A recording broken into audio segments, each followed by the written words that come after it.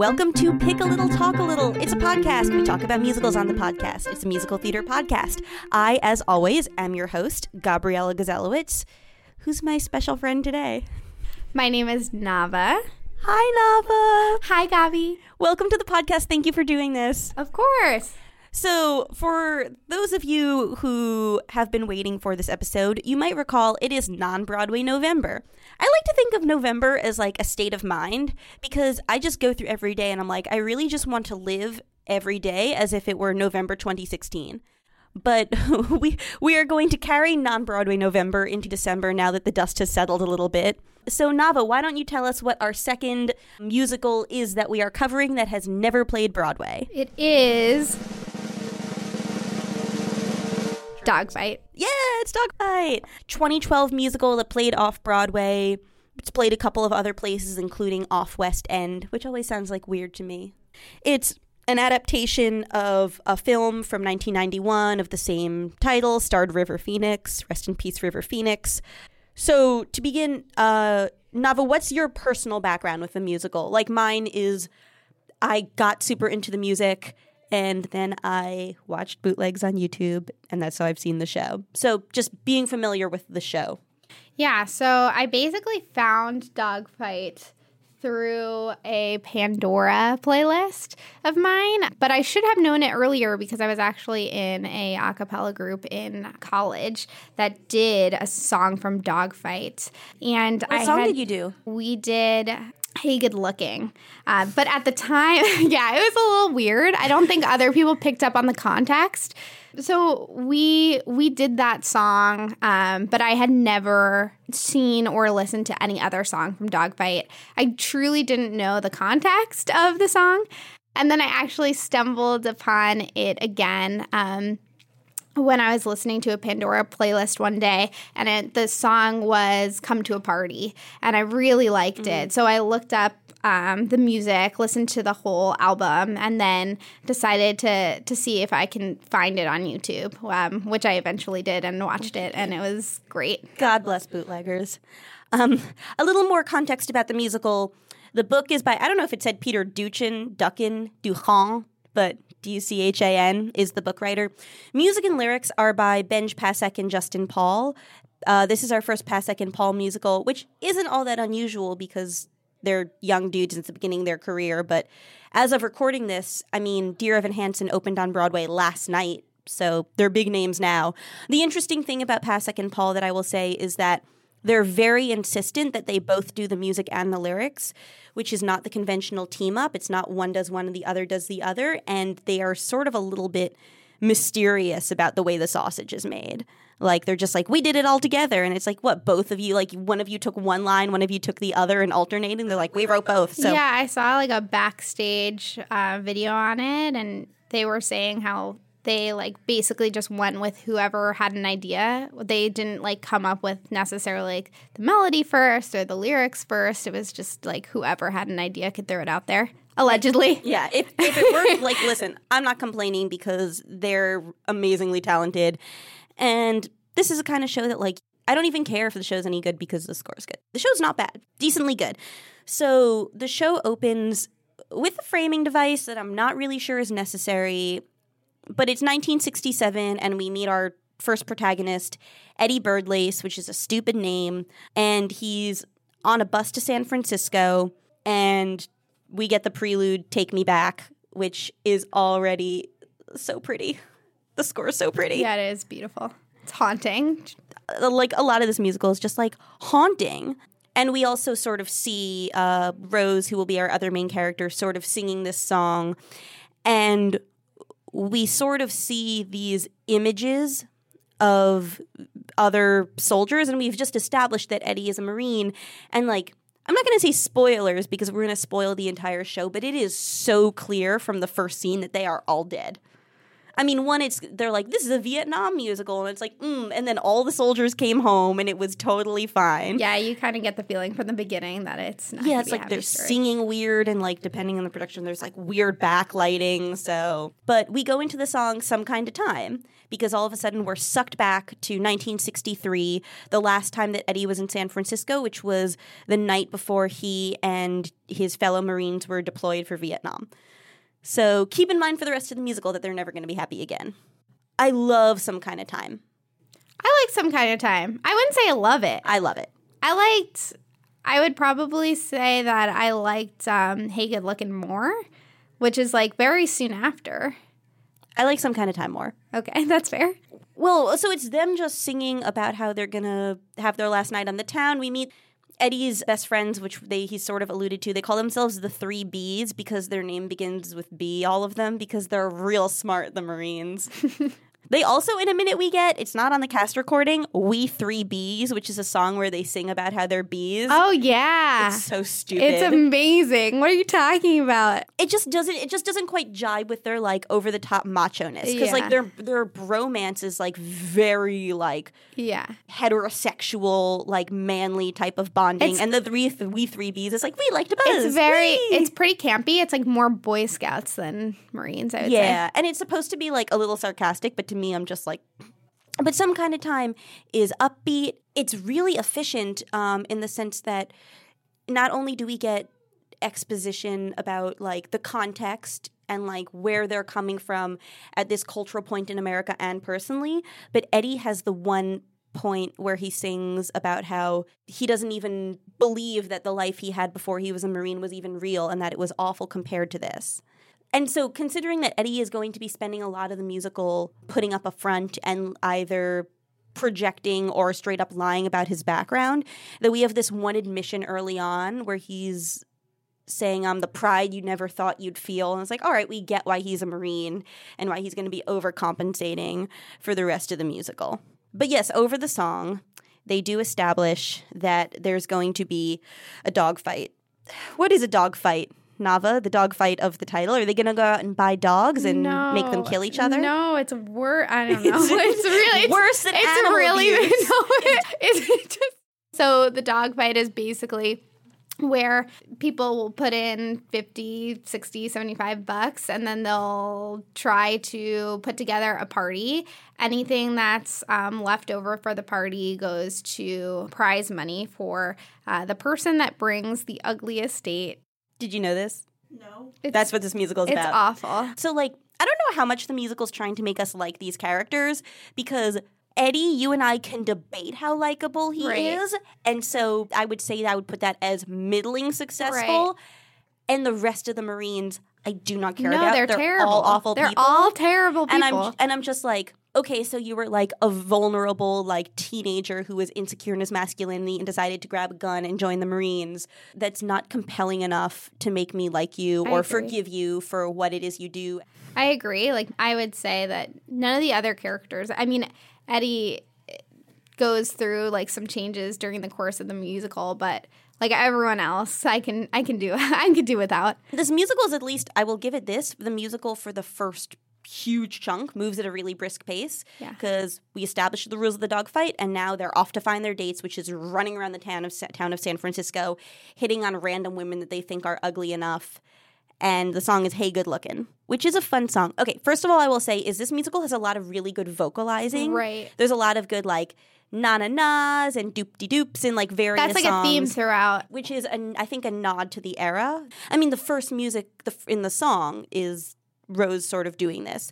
So Hey Good Lookin' has some ladies shabopping sort of in the background. Mm-hmm. So I have to say, we've come a long way as a culture, I like to think, in a short amount of time in certain respects. Yeah. This musical is from 2012. This musical is from 4 years ago. There is no way, I would hope, that a musical would have the transphobic joke that this song has, where essentially Eddie is going to pick someone up and she responds to him with like a deep voice. Yeah. And like that's the joke. And I was surprised that they kept that in there. I mean, I haven't seen the movie, but I think that joke is in the movie, and I'm surprised that they made the choice to keep it.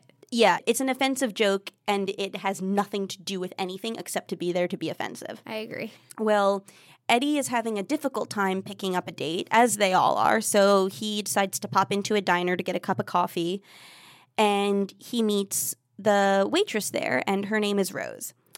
And she's sitting in the side playing guitar and starting to sing a little song. And he starts talking to her, and she's awkward. She's like awkward and plump, which she's like good enough. Mm-hmm. And he tries to get to invite her to the party and sweet talk her. And she says no. And number one, he's uncomfortably pushy. No, I agree with that. But he does sing Come to a Party with Me. Which is also just very pushy. Like that whole song. I mean, but he tries to argue that she needs to like take a chance and get out of her like little bubble. But he's still like very pushy. Song's good though. Song is great. And even though like we can dislike what he's doing, it gives them really good character voices. Mm-hmm. This is as good time to bring up as any. Even though I don't want to talk about cast members too much. One, Lindsay Mendez, the original Rose, is perfect. Oh, she's just perfect. Amazing. Derek Klena, who plays Eddie, this is like the third time he's come up on this podcast, and this fits into my overarching theory that the theme of his career is to play like the hot or popular young guy romancing the weird, awkward girl. Because Lindsay Mendez and Derek Klena, after this, they went on to star in Wicked together. And in Carrie, he's the popular guy who asks Carrie on a date. So he finally convinces her to go to the party, and when she runs off to change, he has a little reprise of Come to a Party with Me about how excited he is about how ugly she is. It's remarkable that, considering that how dumb he is as a person, that he's also so good at feigning empathy and compassion and ultimately not feeling it. Yeah, it's crazy that in Come to a Party, he sings the words, look in these eyes, they're not going to hurt you. That's horrible. Just look in these eyes. So we get the next song, which is just like, there's parts of this musical that are difficult for me to watch. Right. And like, essentially the next like 20 to 30 minutes is difficult for me to watch. Yeah, right. She sings Nothing Short of Wonderful, which is, I don't know if I would call it a patter song, but it's her in her room getting dressed ready, expressing that she's excited. I'm obsessed with this song. Why are you obsessed with it? Because first of all, I think Lindsay Mendez does an amazing job of expressing like how the excitement of that song, it makes it all the more heartbreaking, like later. Yeah. There's parts of the song that are just like, oh my gosh, oh my gosh, oh my gosh. Over and over. Like, it's just really cute. She's just a very likable character. She freaks out at her mom about it a little bit. It was like a little weird. I was surprised that she would tell her mom that she's so excited to go to this party to make out with a boy. That's and her fine. Mom's just like, okay. Well, her mom is like, you should be careful because, like, you just met this man. And she's like, no, but it could be great. And then it's not great, and it's very sad.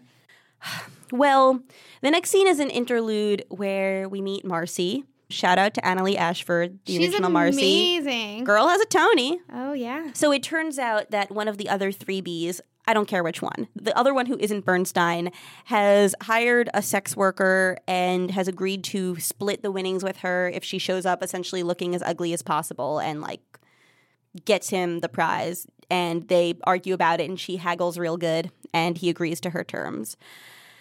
So back to Eddie and Rose has just showed up in the dress that she's going to the party in. And she's the cutest. She was holding up dresses during Nothing Short of Wonderful that would have been fine. Yeah. And she, like, went for the ugliest dress in the pile. I love it, though. She's, like, beaming in this dress. She thinks that she looks incredible, and it's so cute to, like, watch her feel so pretty. The dress is like, so she mentions wearing it to as like a christening or something. It looks like she wore it at like first communion.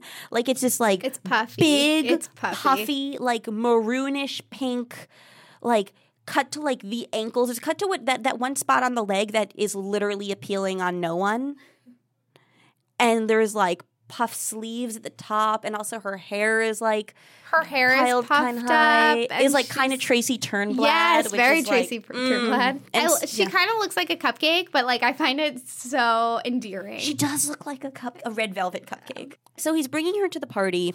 First of all, he tries to put lipstick on around the outside of her lips to make her look more ugly. To make her look more ugly, and she like fixes and like he definitely doesn't think of her as a person. Right. Up until right before that they head into the party. They have a conversation about the war, which is very important to both of their characters, I think. Right. Well, it's early on in the war, and it's so early in the war that like It's 63, Kennedy is still president, and there are the Marines that are like the first people being sent out over there. They think they're just going to be advisors, like do a year and like come back. Yeah, but then also he's like, I can't wait to shoot people. Yeah, which is, I mean, the significance, you could see like the huge difference between Rose's like approach to the war. She's like, you're not scared, and he's very like macho and like. Yeah, I mean, also we've gotten by this point that Rose really identifies with like peacenik hippie culture. Not hippie culture, but like she loves like Pete Seeger and Woody Guthrie, and like she wants to join the Peace Corps and she wants to grow out her hair. And I'm like, oh, you're gonna be a hippie, you just don't know it yet. So there's also the thing of the fact that there's supposed to be two people making this connection,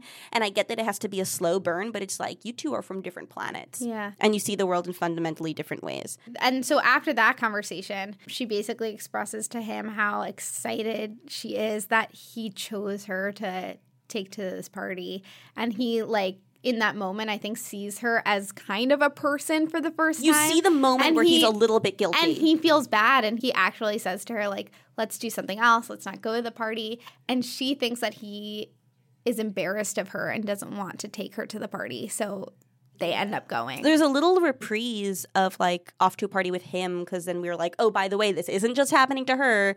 It's happening to a bunch of women right now. Also, I think there's a little reprise of Nothing Short of Wonderful, which is like, yeah, where she's like singing it to him of like, oh, this is going to be great.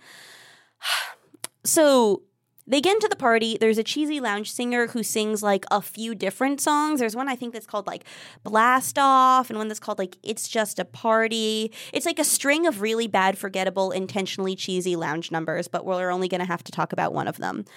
The party is awkward, but like Rose is awkward too. She knows she's with Marines, and she's like, you know what I love? Protest music.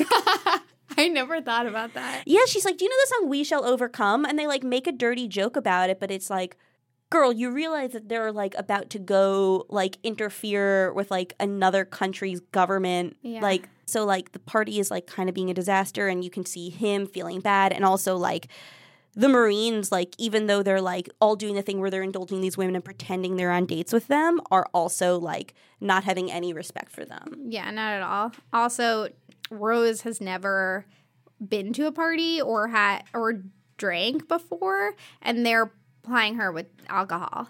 Also, there's a Native American character, one of the dates. Yeah, and I was which trying is to not okay. I was like, I'm pretty sure this actor They're is in just brownface. So the final judgment of the party is when everyone slow dances with their dates and checks out everyone else. And we have the song That Face, which you do not like.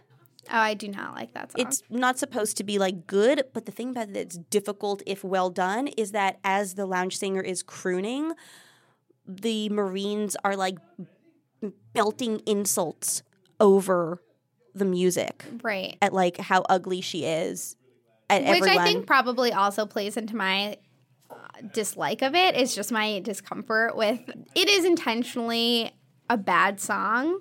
Because it's supposed to be very cheesy, where they're making these like insults at these women, which is obviously very uncomfortable to like watch.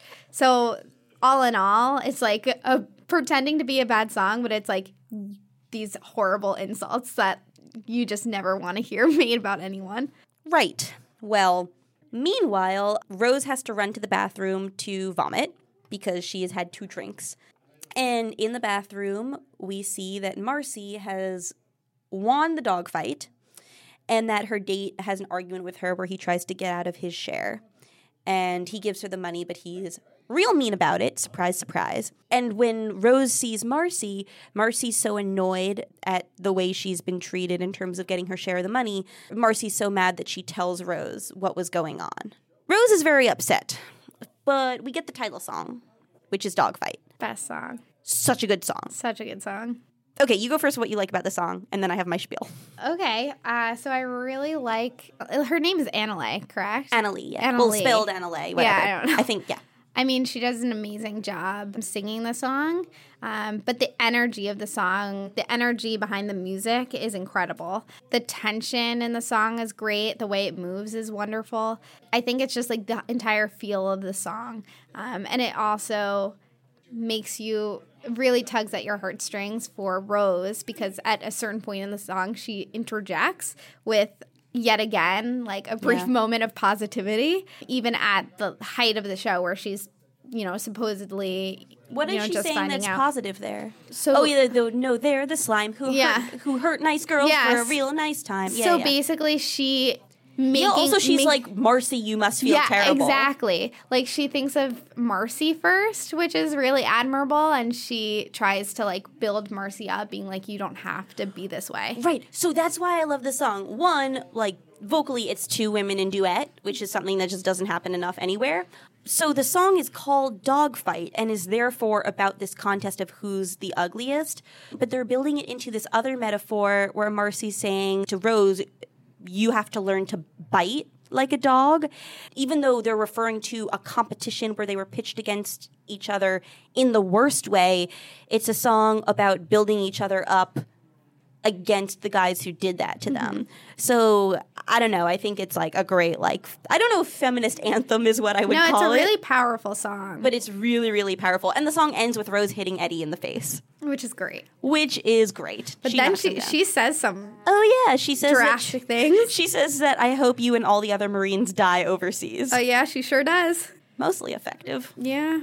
Rose goes home to lick her wounds and get ready for bed because what else is she going to do but go to bed? And she sings Pretty Funny. And I'm destroyed. It always makes me cry. It's this mix of, like, sadness and anger and resignation.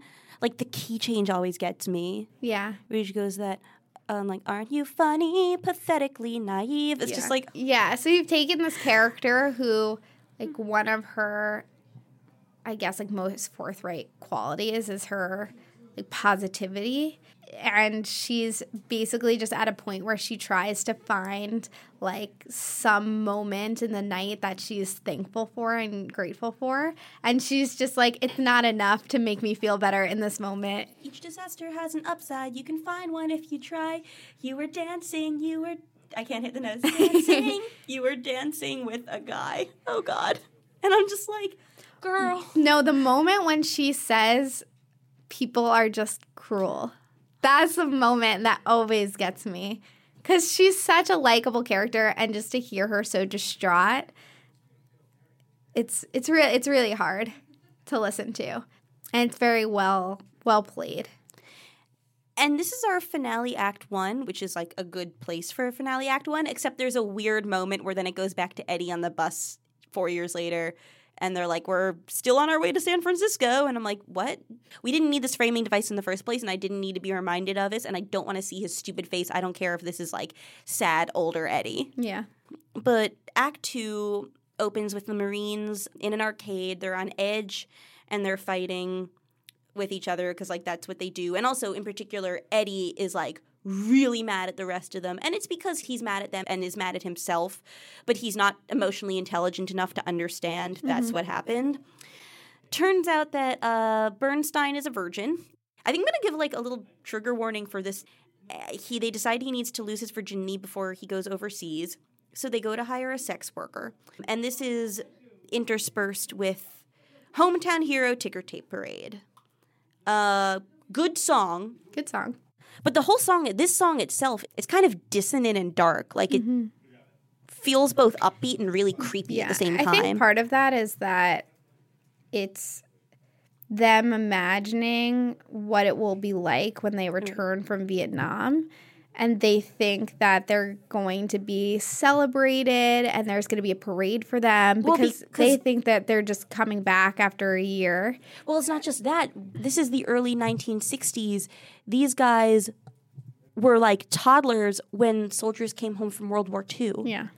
Which is what did happen, was they came home and they were heroes, and these kids think the same thing is going to happen to them. Like, there's precedent. They've really bought into this stuff, and also, like, this song is arguably laid on a little bit thick because us as, like, a contemporary audience are sitting there being like, they're about to go off to Vietnam. Everyone knows those guys came home and A, were messed up, and B, people hated them because the war was controversial. It's easy to condescend to these guys because they're jerks, but also, in particular with this song, it might be like a little bit sort of like, look how stupid they are.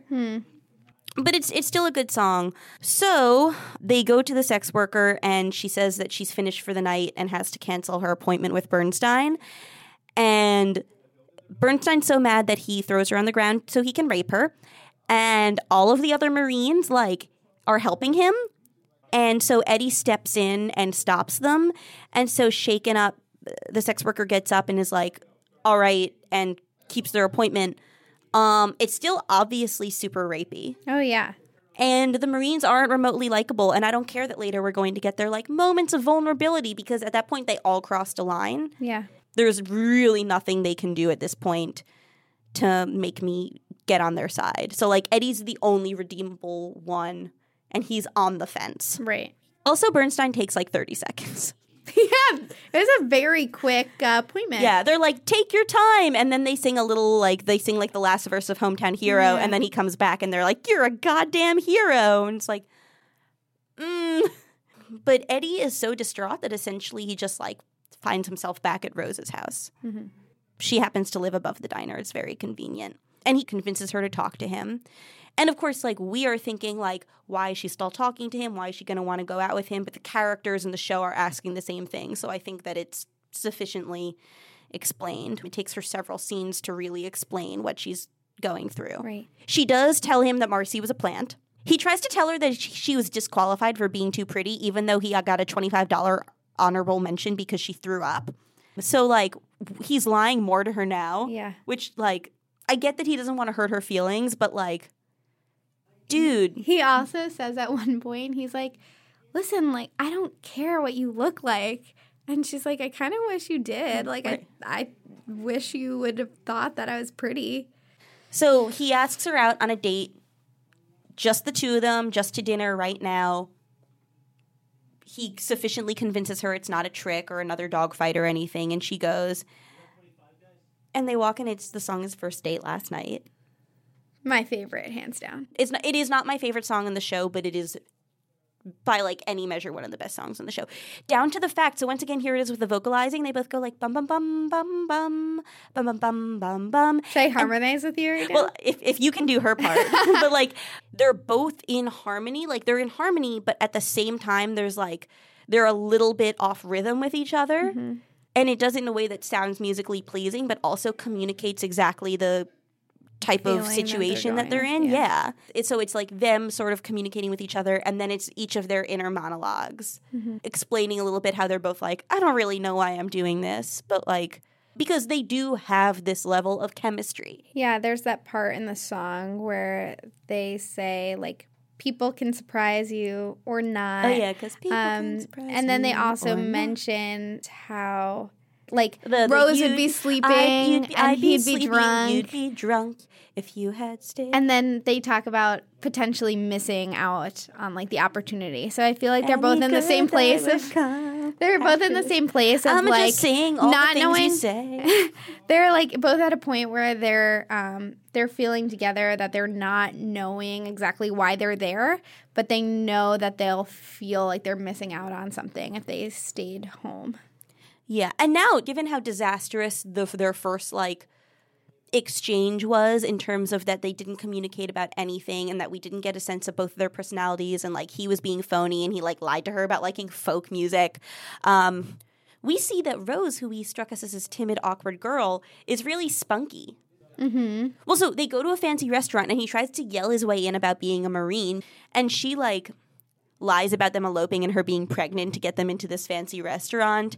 And it's really cute. She, like, to show him that she can swear too, she, like, swears her order at the waiter.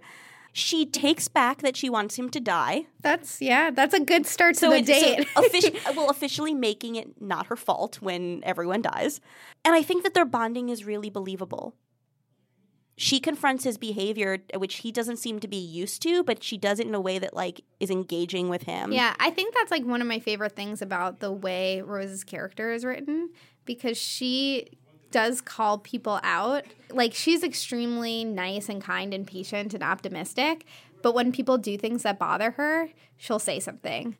And he also, like, he opens up to her to the point that he tells her that his father left his family when he was young and he had had all these lies about his father. We see where the other Marines are at. So they're off getting tattoos of bees on their arms because they're real clever, these guys. And they're mad that Eddie isn't there. And this is the first time that they express vulnerability. And they admit that they're afraid of Vietnam. And there's a kind of sad reprise of Hometown Hero Ticker Tape Parade. And had they not done some extremely atrocious things, I would feel bad for them in this moment and be like, okay, they're scared little boys who are playing a big game, but they do it in a way that is very destructive to other people, so I've stopped caring. I agree. So Eddie and Rose continue to have a nice date. She takes him to look at the San Francisco skyline. It comes up he's leaving in the morning, which she did not know. Okay, so, like, I opened my mouth to say, like, the name of the song that she sings now, and a chill ran down my spine. This is how much I love this song. Before It's Over is not only far and away my favorite song in this musical, one of my favorite songs ever. Wow. Like, I love me an Epiphany musical theater song. She sells it. It works perfect for this character that we've come to love and trust. So it's Rose just having a song where she's like, this terrible thing happened to me tonight, but I'm having a good time here with you, and it weirdly showed me that there is life outside of the tiny little bubble I've been in. You know that she's looking over the gorgeous San Francisco skyline, which is, she said she's never seen it not covered in fog before. So, like, when she's like, see a world beautiful and strange, she can literally see the world. And there's this, like, gorgeous imagery, and the melody is so good. Yeah, I mean, it's just such a nice moment. You really feel like Rose is like broken free of kind of her shyness in a way. Shyness is nice. Yeah. But shyness can stop you. Yeah. I really love this song. The vocals are amazing. The music is incredible. And it's such a good song that essentially he agrees to go back to her place. Which, by the way, as we're going back to her place for the first time, since we've heard her play a little bit on the guitar, we hear other, like, the ensemble in the background singing Give Way that we're going to get to. And they get to her bedroom, and he asks her to play this song, and she plays Give Way.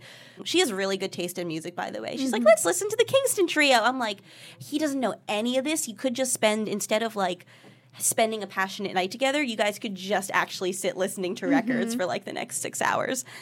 So Give Way is supposed to be this, like, folk song inspired by, say, like, Pete Seeger, Woody Guthrie, and I think it's beautiful. I think we were joking of, like, what if it turned out she was a terrible songwriter?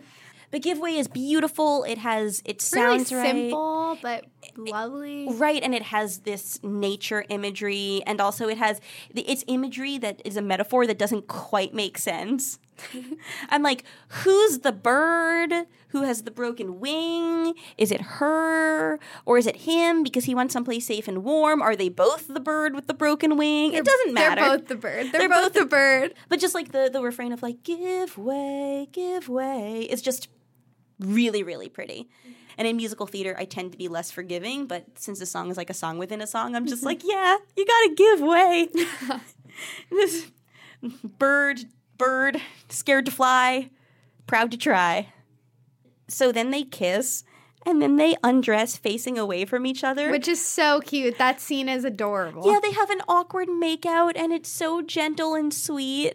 And then they hook up as the ensemble takes over Give Way, and they're gonna have sex. And there's this moment where she wants to turn off the light, and he's like, no, I want to see you. Very sweet. I don't want to give him too much credit because it's like, yeah, you want to see her because she's beautiful. Because, like, at no point in this musical has she been ugly. So the next day he gets up. He's going to sneak off. He has to, at like 5 a.m, get to the ship to take him overseas. She gives him her address, says, write to me. And then he never does. Well, yeah, okay, we'll get to that because I'm actually going to defend him. And so there's a reprise of some kind of time. I don't know the terminology for this, but the melody works a little different where it goes down instead of stateside, it's stateside. That was, like, not the correct notes, but you get what you I see what you see you're the effect saying, that I'm going for yeah. is that this is like a dark, messed up version of On the Town. Yeah. Where it's like they've had their night of leave and now they have to go back to the ship. And he goes back to his friends and he tells them that he spent the night with a married woman. Poland? Marcy's date. Yeah. Takes him aside and, like, essentially they call each other out. And they have this sort of mutually assured destruction where it's like, all right, well, I won't tell people that you hired Marcy to win the Dogfight if you don't tell people that I spent the night with Rose. Which is terrible. Okay. Because you think he does all of this work to, like, change himself. You think he's had, like, this meaningful moment where he's going to stop being so shallow. And then he was so shallow. So I don't think so, because first of all, we get a little reprise, a little bit more of Hometown Hero. There's a lot of, like, little snatches of songs here and there. And he tears up her dress. The fact that he tears it up, it's right after his friend tells him, like, whatever, you had your night with this girl, we're the only people that are about to matter to you. He's scared and he's vulnerable, and he tears it up as a survival mechanism. Is that he sees that the only thing that's going to keep him safe is having his friends' backs. And he got away with sort of like disappointing them the night before. But he has to be like all in, because it's the camaraderie that he has learned as a way of life. And now is not the time to be breaking away from that. That's fair. Don't get me wrong. It was still a jerk thing to do, and he still should have written her letters. I think it's just disappointing because it's right after this moment where you really feel like a shift has occurred. I think that Eddie has, like, this moment of, like, redemption where I'm just like, I'm liking you at this moment in time. And then when he gets back together with his bros, he's like... It's because he's ashamed to say that he was with Rose. But it's the fact that Rose always has been a stronger person than him, and that she comes away from this night and she goes, oh my God, I have to live my life completely differently. This is all it took for me to, like, change my life and be the best me that I can be. And he's not as strong as she is. Yeah. Yeah, so then we watch everyone die in Vietnam, which I think is totally unnecessary as a sequence. They could have just cut to him on the bus and being like, all my friends died, and it would have been maybe even more powerful. Yeah. Because it's not like everyone gets, like, a scene. It's just like you watch the ensemble, including, like, his friends, like, drop off one at a time. I feel like it was just a moment where they didn't trust the viewer to get it. Even though he says it later. Yeah, he sure does. He sure does. Like, it is made very clear several times. And as I said, they made it clear from the top of the show that his friends were dead because they looked kind of ghostly and sang kind of ghostly. And he was sad and alone on a bus as a Vietnam veteran. Yeah. Well, so now he is haunted by ghosts because even though they died and, like, went off stage, they, like, pop back up on stage to, like, be spooky and ghosty. So he gets to San Francisco and he has no friends, no family. And he's sort of combo haunted by the ghosts of his friends and sort of constantly hearing Rose's song over and over. And, like, also, like, people are mean to him because he's a Vietnam veteran. And also everyone is wearing flowier garments now because now it's 1967 and it's San Francisco. So now he sings Come Back, which is his big 11 o'clock number about how sad he is that all his friends are dead. And it's so boring to me. There's a lot of belting in it that's unnecessary, I feel. Well, it's like because he's feeling things. But that's the thing, is that in a minute we're going to get him have this emotional breakdown with Rose. It's like quiet and sad and sweet. And that sells it so much more than him, like, belting out his angry sads. And then he's like, I replay it over and over again. It's like, yes, we know, because we keep seeing your dead friends over on stage left. What I do like about the song is that during the entire show, they're extremely, like, macho, just, like, so proud. And then at the end, what I do feel like the song gives is that he's kind of, like, going through all the things he thought about what it was going to be. Like, he talks about the bees and how they're supposed to sting and buzz. Then at the end, he's just kind of like, I thought it was going to be one way, and it's really nothing like I thought it would be. Which I think it does serve a purpose. But I guess through the power of love and ghostly memories, he manages to find his way to Rose's door. Yeah, I was confused about that. I mean, like, you know, he'd been there a couple of times, so he probably, you know, I'm sure he remembered, like, the part of town it was in at least. Yeah. And, like... And she's still living at home, which is very lucky for him. She looks great, though. She's looking fabulous. Yeah. She's, like, hit the hippie thing, but not too hard. And they have this moment where she's like, hey, you never wrote me, and I thought maybe you were dead. And he was like, yeah, I'm sorry. And she's like, yeah, I forgive you. Also, I stopped waiting. So, like, I think in the movie, she might have, like, become the owner of the diner, like, taking over from her mother, like, moved up in some way. The musical doesn't make explicit. But, yeah, like, so, like, she's moved on and become the cool person she wanted to be, but not so cool that she's no longer at this apartment above the diner that her mom owns, which is good. She's, like, perfect level of cool. So we hear a little reprise of Take Me Back as essentially he finally breaks down. Like, he cries, and you sort of get the sense that, like, he might not have cried yet about his friends. Yeah. Like, he holds out his fist with like, you can see the forearm with the B tattoo, which presumably he got at some point. Yeah. I was like, you weren't there when they were getting tattoos. You were with Rose. But like, then the fist starts shaking, and then it falls apart, and then he just, like, his, like, whole body is shaking, and then she, like, gives him a hug, and she says, "Welcome home," and the show ends. So beautiful. And that's Dogfight. For shows that are very sad, I don't come away feeling totally destroyed. Just, like, a little bit destroyed, which, like, so I don't know if that speaks to the show not being as effective as it could be, or just, like, it's not super destructive. Also, she's the only important character, and she turns out fine. She's great by the end. So we usually talk about Tonys on this podcast. This musical has not been eligible for Tonys because it has not played Broadway. It got a bunch of nominations from the off-Broadway circuit, Outer Critics Circle, Lucille Lortel, Drama League, Drama Desk. Actually, it was mostly nominated. It has 2 Lucille Lortel Awards for Best Musical and Choreographer of a Musical, which is Chris Catelli. It lost a lot of nominations. Because, like, the thing is, it's a solid, lovely show that I think could, like, use a little work, but is just, like, a small, beautiful show, which is, like, the kind of show that I like. Yeah. Now's the part where we pick our favorite and least favorite lyrics. Which would you like to start with, Nav? Oh, gosh. Okay. Let's go with our least favorite lyrics first. All right, what's so we your... end on a happy note. Okay. I picked out lyrics from That Face because I generally don't really like that face. Yeah, the lyrics are, "When I see that face, that unmistakable face, traffic halts, lovers waltz, that face." Yeah. those I know, like, the this. lyrics. Well, the song is supposed to be, like, this, like, joke about, like, your face is so ugly it stops traffic, but, like, oh, yeah, I feel it. Mine, maybe, once again, I'm being too harsh on "Come Back." There aren't a lot of standout lyrics in either direction. They're generally just of a consistent high-quality standard. Yeah, I agree. I went from "Come Back," "Where do you go? I don't know. I don't know anymore. There is no before." The thing that bothers me is just the "there is no before," because I don't know what he's referring, because the whole point of the rest of the song is that he's stuck in the past. Yeah. So he's like, only now they scoff, they spit, no parade. Like, I get that he's stuck in this terrible present. One verse later, he's saying, repeat, replay each death each day. What's your fave lyric?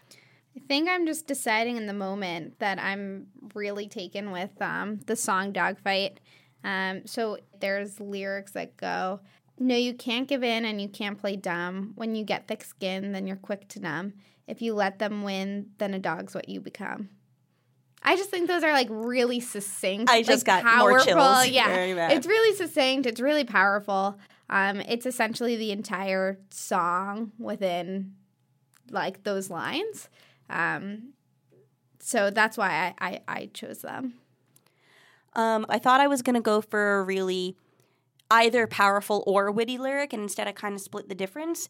And in Some Kind of Time, I love their refrain where they're just listing bits of Americana and just we're getting this insight to what America is at this time, and it doesn't feel forced. So the goodbye to chili fries, to apple pies and Dinah Shore, so long to waffle cones, new Twilight Zones and Leslie Gore, farewell to Chevrolets, to Willie Mays, the corner store.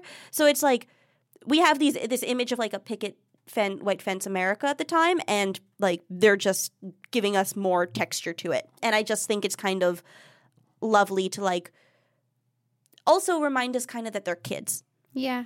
Anyway. Nava, thank you for being on the podcast. Of course, my pleasure. Was it scary? It was scary. It's my first podcast. Do you have a social media presence? Okay, cool. Just checking. Don't follow me. Hey, good looking, you're so out of sight. I decided to stop and say hello. Hey, good looking, what you doing tonight? Don't do it for me, do it for your country. Thanks for listening to Pick a Little Talk a Little. We're online at paltalpodcast.weebly.com. We're on Facebook at Pick a Little Talk a Little and Twitter at Paltal Podcast. As always, we are edited and produced by the incomparable Rachel Jacobs. She's at Twitter as WTFRJK. I am your host, Gabriela Gazelowitz. You can find me on Twitter, Gaby Gazelowitz, GabyGeselowitz. Easy. Please rate us and review us. It really would mean a lot. Email us, paltalpodcast@gmail.com if you want to say hi. All right, thanks. And until next time, and as they say in the last 5 years, goodbye until tomorrow. Goodbye until the rest of my life. Hey, good looking, I'm brand new in town. So there I am at lunch with Perry Como. Hey, good looking. You know, what if it was like Roger and Rent, who's like, it took me all year to write this, and it's like Your Eyes, and it's like, Once on Glory was better. Yeah. This is a recurring theme.